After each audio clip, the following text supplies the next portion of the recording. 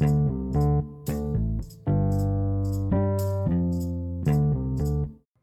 and welcome to Islington Baptist Church's podcast.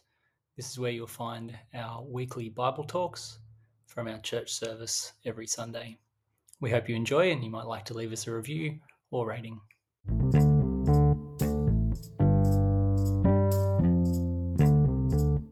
As I was saying in the kids' talk, for those of us here, sometimes reluctance or hesitancy can be a good thing.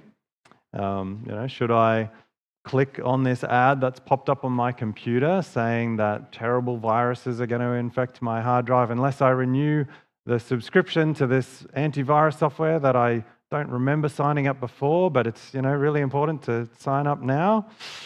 No, probably not. Caution is advised. Reluctance is good. Should I jump off this high rock into that water pool below that I haven't been in before? I haven't checked the depth just because my friend is saying it'll be fine. Reluctance seems quite reasonable in a situation like that. But as we know, sometimes it's not really helpful, is it? Sometimes it just robs us of an experience that could have, should have been ours to enjoy. You might be in a new context, started a new job, a new course at uni, new social situation, and someone invites you to join with them, with a group of people doing something later, like getting some drinks or going out for a meal. You feel a little bit shy, a little bit unsure. You make up an excuse, say, no, it's okay, thanks, maybe next time. And you watch them go off laughing, having fun, the crowd that you could have been a part of. Reluctance can rob us of good things. Now, I've been trying to get into surfing over the past couple of months. When the conditions are right, when I have time, when I've got enough motivation, when all those things kind of, coalesce. And anyway, one of the things that's getting in the way of me actually learning to surf and getting any good is my reluctance to actually catch waves, because they just seem a little bit too big all of a sudden. They certainly seem a lot bigger when you're out there than they do up in the car park when you're deciding to go out. And now, of course, I could go the other way, couldn't I, and not be cautious enough. I could try to catch waves that are going to dump me badly, that I don't have the skill or the experience for. But I know that my problem is I'm usually too quick to pull back, too cautious, too quick to assume I can't do this. It's gonna hurt. I'm not going to be able to pull it off. To really get any better, to get anywhere, I need to trust that it'll be okay. I can do it, even if I do get dumped a few times.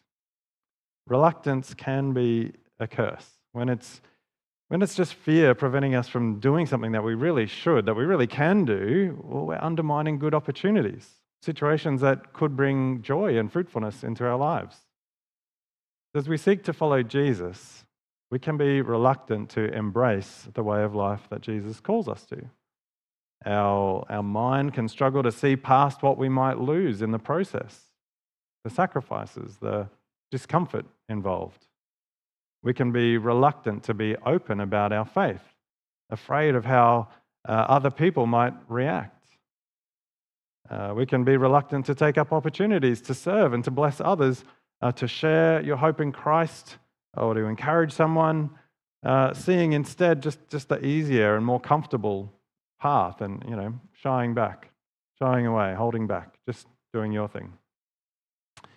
And the truth is that we are the ones missing out when we're reluctant to embrace what God calls us to, aren't we? We're letting good things pass us by. In Judges chapter 4 and 5, I think God is inviting us to do two things.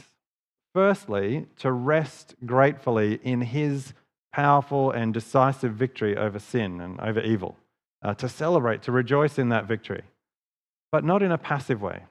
You see, the second thing I think God is saying in these passages is to trust in his salvation by joining him in the war, to follow his lead and play our part with confidence, to not hold back, to not be reluctant to embrace our part in what God is doing. So these chapters highlight that it is God who wages war against evil. It's God who guarantees the victory. But they also highlight the importance of joining God in that fight. So in chapter 4, which is read out for us, we get the story, the next saga in this catalogue of stories in the book of Judges about sin, oppression, and redemption.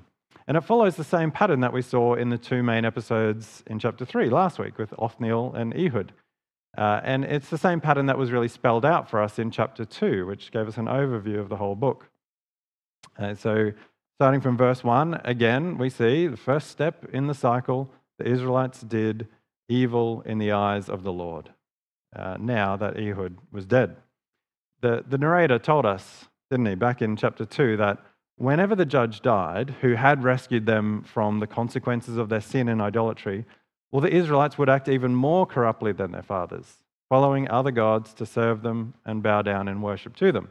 And lo and behold, that's what we see, isn't it? Memories are short, and the natural inclination towards idolatry emerges once again. And so, as God warned he would, he hands them over to their enemies. Verses 2 and 3 spell out the consequences of their sin. God sells them into the hands of Jabin, king of Canaan, and Sisera, his army commander. They have these dreaded iron chariots that seem to render Israel helpless, and in their misery and helplessness, they cry out to the Lord for help. But this is where the story deviates slightly from the pattern, or at least in the way that it is told. See, in chapter 3, with Othniel and Ehud, we get the simple statement, the Israelites cried out to the Lord for help, and God raised up Othniel, or raised up Ehud, to deliver them. But here in chapter 4, we meet two judges, and they function in different ways. First, we're introduced to Deborah, who is a prophet and already judging or leading Israel at the time. Now, she's not a military leader like Othniel or even Ehud that God raises up to deliver Israel. She's more like the prophet Samuel to come, a national figurehead who delivers God's messages and settles disputes amongst the people. Now, just as an aside, and I wish I had more time for this, but it's worth appreciating that the role Deborah plays here, what's reported to us, and the way she's portrayed in these chapters, it certainly challenges overly restrictive attitudes towards the roles that women can and should play in church and society, I think. Now, I don't think that the example of Deborah overturns or contradicts what the Bible says elsewhere, particularly in 1 Timothy chapter 2 about authoritative teaching roles in the church. But it stands alongside other examples in the Old Testament and the New Testament of female prophets and expectations that women will serve and speak in all sorts of ways amongst God's church. And so it certainly makes us think twice about being too hasty in applying one passage in a way that effectively excludes women from speaking God's truth to his people and sharing in the task of leading God's people. Now, anyway, that's obviously a topic that needs a lot more discussion and nuance, and I can give in a little aside, and feel free to chat to me afterwards if you have questions. So, first we meet Deborah, the woman who's already judging the people of Israel. And then we meet Barak, whom God has called to act as a delivering judge, one like Othniel or Ehud. In fact, God raises up Barak through Deborah. She calls for him from way up north in Naphtali and gives God's message to him. He's to go with 10,000 men from Naphtali and Zebulun and lead them in battle against Sisera, commander of Jabin's army, whom God will lead with his chariots and troops to the Kishon River and give them into his hands. And this command with the promise of success and then Barak's response to it, well, that draws us into the heart of these chapters, I think. God is the one who will deliver his people. He's promising victory, but Barak is not exactly keen. He's reluctant to go, at least on his own. If you go with me, well, I'll go, but if you don't go with me, I will not go. It's not an impressive response, is it? He's not inviting her to join him. Okay, off I go. Do you want to come with me? No, he's saying he's not going to go unless she goes with him. It's really a manipulative response, isn't it? And there's a cost to Barak's reluctance and cowardice. Certainly, I will go with you, says Deborah, but because of the course you are taking, the honor will not be yours. for the Lord will deliver Sisera into the hands of a woman.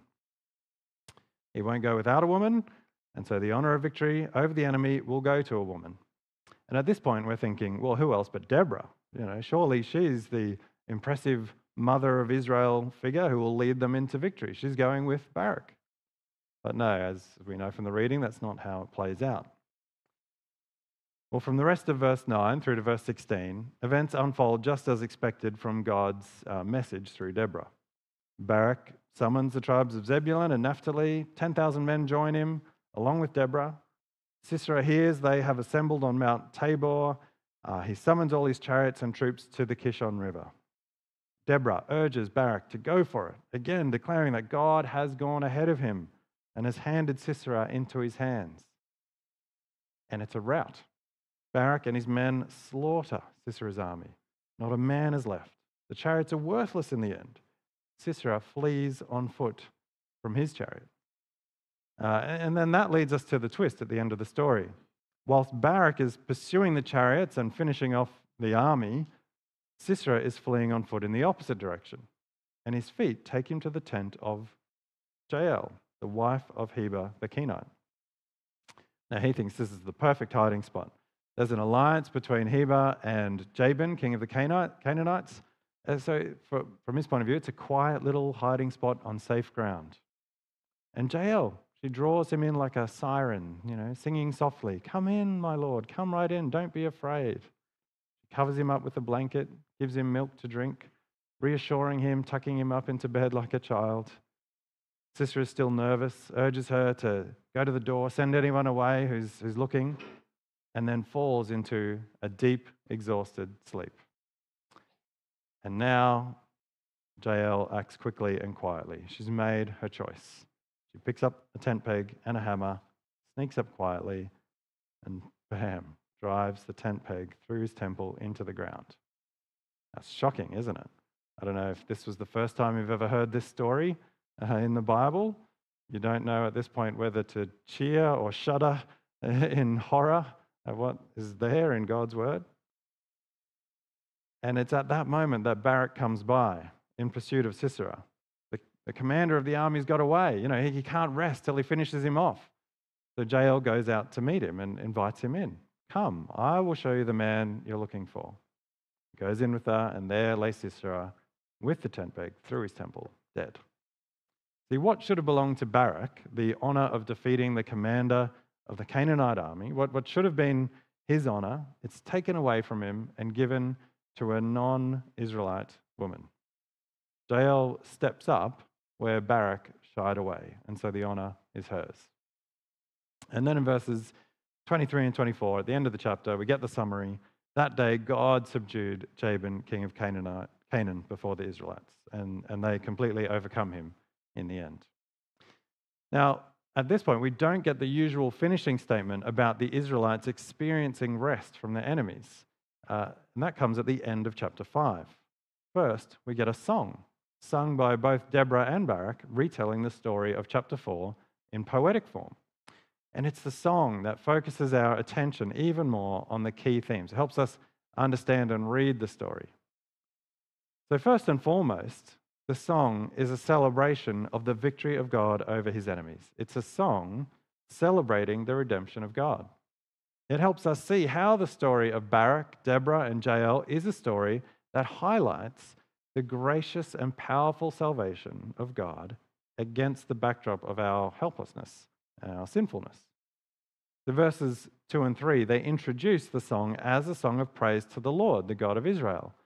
And then verses 4 and 5, they describe God marching up from the south, the great divine warrior, the Lord, the God of Sinai, Mount Sinai, the God who had redeemed his people from Egypt, who'd revealed his law, now marching against enemies in the north. And as he marches, he shakes the earth. He brings water pouring down from the heavens. And this is significant. It's not just a random description of power. It points to what God actually did to hand Sisera's army over to Barak. See, back in chapter 4, we heard that God told Barak that he would lure Sisera and his army to the Kishon River. And there he would hand them over to Barak. And then, as events unfold, we're told in verse 14 of chapter 4 that the Lord threw Sisera, his chariots and his army, into a panic before the advance of Barak. How? How did God throw them into a panic? How did he hand them over? We find out in the song. The skies pour rain. The clouds pour rain. And towards the end of the song, verse 21, we hear the outcome. The Kishon River swept them away, the age-old river, the river Kishon. The chariots, which the Canaanites had used to oppress the Israelites for 20 years, well, they were rendered useless as the ground turned to mud and the rushing water knocked the army into chaos. The easy prey for Barak and his army, who themselves are sweeping down the mountain like a swollen river. God handed over his enemy to Barak. And it's a striking contrast, what happens here, to the description of Israel's helpless condition in verses 6 and 8 of the song. We read there, in the days of Shamgar, son of Anath, in the days of Jael, the highways were abandoned. Travelers took to winding paths. They're too afraid. Villages in Israel would not fight. They held back until I, Deborah, arose, until I arose a mother in Israel. God chose new leaders when war came to the city gates, but not a shield or spear was seen among 40,000 in Israel. So it's no wonder at the close of chapter 4 that the narrator states, on that day, God subdued Jabin, king of Canaan. Israel was wallowing in the consequences of her sin and idolatry, helpless. And God stepped in, determined to save. So the story of chapter 4 and the song of chapter 5, they proclaim a truth that we see repeated throughout the Bible. Salvation belongs to the Lord. He is the one who leads the battle. He is the one in whom victory rests. It was displayed powerfully, wasn't it, in the Exodus from Egypt with God's triumph over Pharaoh and his army. And later, when Israel's place in the land is threatened again by the Philistines and their giant warrior, Goliath, young David, he rises up and he proclaims, you come against me with sword and spear and javelin, but I come against you in the name of the Lord Almighty, the God of the armies of Israel, whom you have defied. This day the Lord will deliver you into my hands. All those gathered here will know that it is not by sword or spear that the Lord saves, for the battle is the Lord's, and he will give all of you into our hands. David has heard of the stories of God's victories over his enemies. He knew the song of Deborah and Barak. He knew that the battle is the Lord's. Salvation belongs to the Lord. And of course, we see the truth find fulfillment in Jesus, don't we? In his death and resurrection, God has triumphed over the powers of sin and evil. He's done what we couldn't do. Victory rests in him and what he has done for us in Jesus. In Colossians chapter 2, the Apostle Paul, he explains to us, when you were dead in your sins, in the uncircumcision of your flesh, God made you alive with Christ. He forgave us all our sins, having cancelled the charge of our legal indebtedness, which stood against us and condemned us. He has taken it away, nailing it to the cross. And having disarmed the powers and authorities, he made a public spectacle of them, triumphing over them by the cross. Like the Israelites, we're helpless. We're wallowing in the consequences of our sin, dead in sin. And it is God. God is the one who steps in and intervenes. He leads the charge. He disarms the powers and authorities as he nails our debt of sin to the cross. Judges 4 and 5 reveals the God of the gospel, a God who is determined to fight for his people, not because they deserve it, but because he's faithful to his promises and committed to his plan to overthrow evil and establish his good kingdom. Salvation belongs to the Lord. And the fitting response, really the primary response of God's people, is to rejoice in this victory on our behalf, isn't it? Like the saints pictured in Revelation 19, the very end, vision of the end. After Babylon, the great enemy of God's people, is destroyed, the saints are crying out, hallelujah, salvation, glory and power belong to our God. They're reveling in the victory of God over sin and evil. And that's what the Song of Deborah and Barak does. It is fundamentally a song that revels in the salvation of God, the victory of God over his enemies.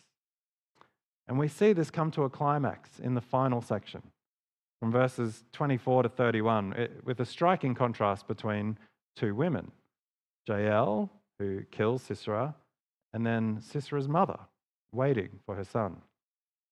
Now, we might be shocked and disturbed when we first read that account of Jael picking up the tent peg and killing Sisera.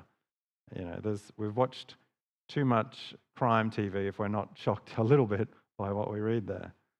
There's deception, there's brutal violence. It's not exactly the kind of thing that we normally encourage, is it? And yet, the song doesn't gloss over what Jael did or try to hide it or minimize it.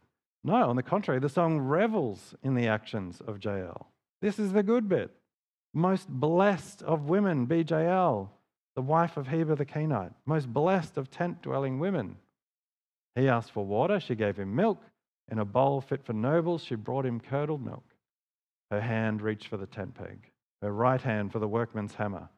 She struck Sisera, she crushed his head, she shattered and pierced his temple.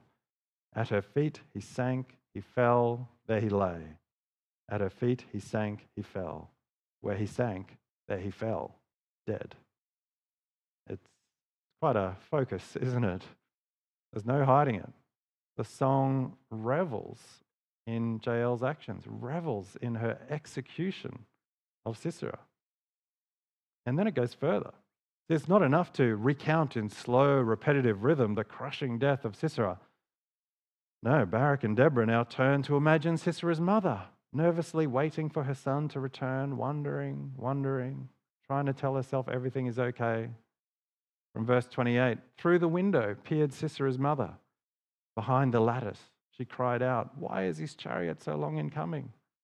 Why is the clatter of his chariots delayed?" The wisest of her ladies answers her. Indeed, she keeps saying to herself, "Are they not finding and dividing the spoils? A woman or two for each man, colourful garments as plunder for Sisera, colourful garments embroidered, highly embroidered garments for my neck. All this as plunder?" It's powerful, isn't it? It's very clever.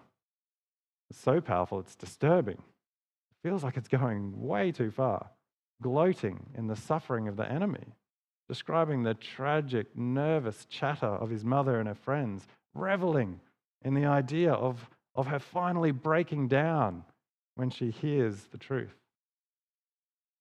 But this is God's people reveling in the surprising salvation of their God over his enemies. So we need to remember the broader context, don't we? The story of God's kingdom. See, Sisera, he represented the people and the powers opposed to God's good purposes in the land for the sake of the world. He and his king Jabin, they stood in the way of God establishing a people to know him and worship him rightly, to be a holy people amongst sinful nations, to represent God to the world around them. These stories of battles in the Bible, they're not just about different nations fighting over land. They're stories about a nation that God has chosen, saved, and called to worship him, ultimately to bring justice and blessing to the nations.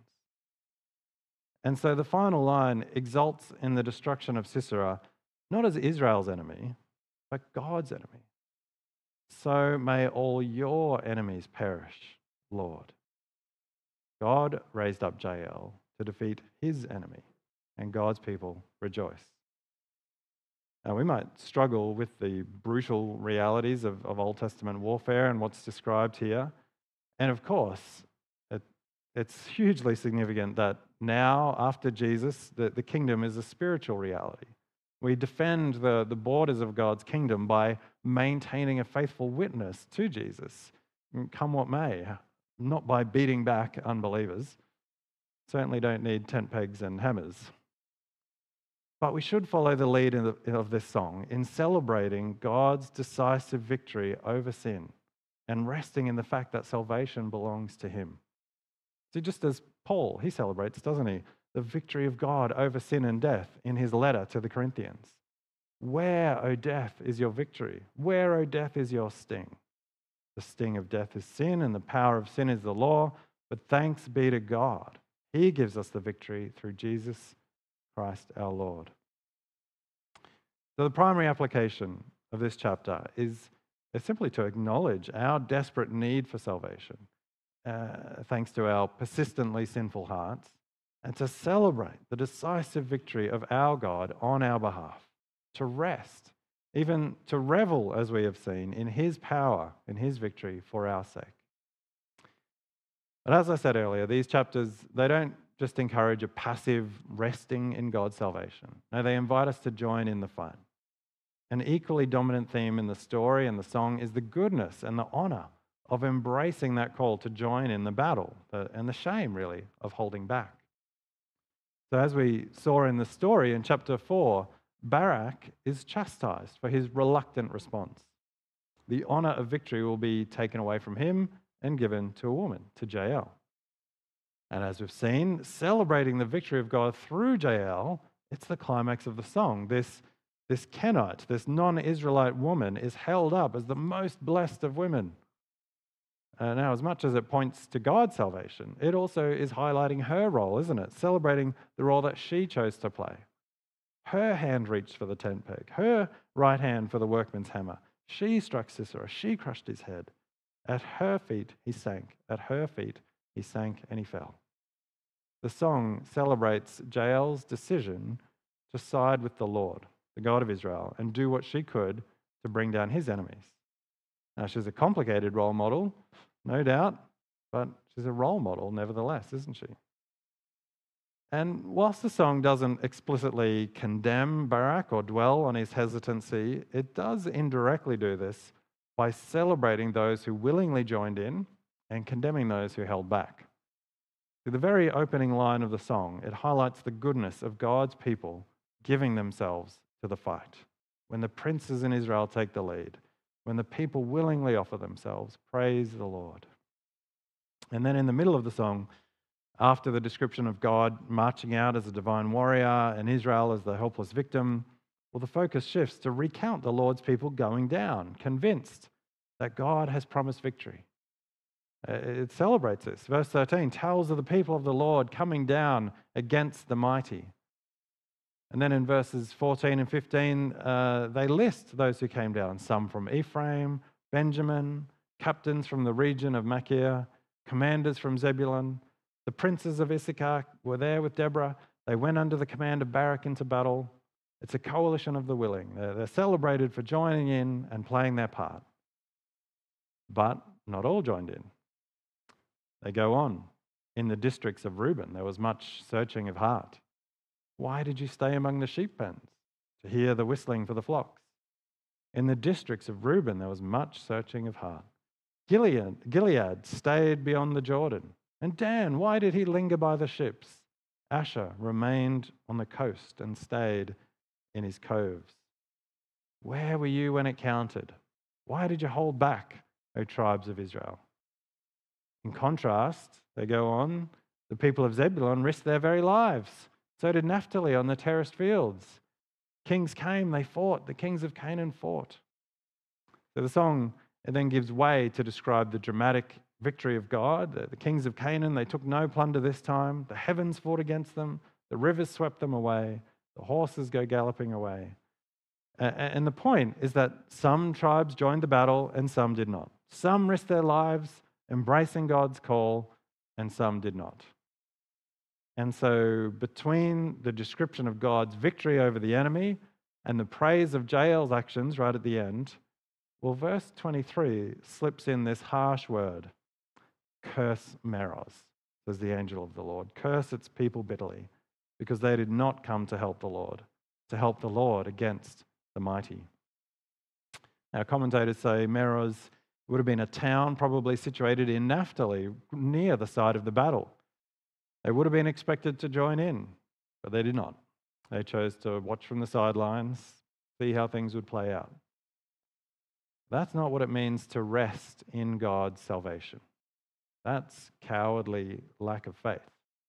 That's not what it means to trust in God's victory. God calls for an active trust. We join in, trusting the battle is His, not ours, not the enemy's, but joining in nevertheless.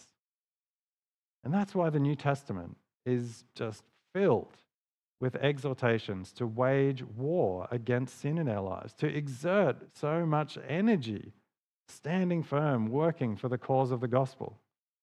See, as much as we're called to trust, to simply trust in God's salvation, to rest in Him, we're called to express that faith by joining in the fight. So after Paul celebrates God's decisive victory over sin in Colossians chapter 2, well, in the next chapter, he exhorts his readers, put to death, therefore, whatever belongs to your earthly nature, sexual immorality, impurity, lust, evil desires, greed, which is idolatry. And he goes on to clothe yourselves with compassion, kindness, humility, gentleness, patience. Celebrate God's victory. Show your trust in it by joining in the fight. Put sin to death. Clothe yourselves with Christ. In every single letter of the New Testament, we will find verses that urge us to actively join in the work that God is doing in our lives and in the world around us. After his great celebration of God's victory over sin and death in 1 Corinthians 15, do you know how Paul finishes the chapter? Therefore, my brothers and sisters, stand firm. Let nothing move you. Always give yourselves fully to the work of the Lord, because you know that your labor in the Lord is not in vain. You see, resting in, reveling in the victory of God on our behalf, that gives us the confidence, the motivation, the very reason to give ourselves to his great work for our sake and for the sake of a world that needs to know God's grace in Jesus. Now, I don't know where you might be letting reluctance get in the way of embracing what God is doing. Perhaps you're not even aware of it. It's worth reflecting, isn't it? It might be a reluctance to repent of certain ways of relating to other people, certain attitudes, reactions. A reluctance to let God redefine your priorities and your values, the way you budget, plan your week, your month, your year. A reluctance to step into certain roles, to learn ways of serving, might be out of fear or might be out of apathy, just plain old self-centeredness. Reluctance can get in the way. It might be reluctance to simply give yourself over to Christ at all in the first place. I want to encourage you, don't let reluctance rob you of the joy of embracing God's salvation. All the ways that you can embrace that work in your life here and now, and all the ways that God invites you to join him in bringing that salvation to others. You see, ultimately the battle, it doesn't depend on you or me, does it? God is committed to a certain outcome either way, that salvation belongs to the Lord. But there is a cost to us personally when we are reluctant to embrace our part. And you don't want to choose that path.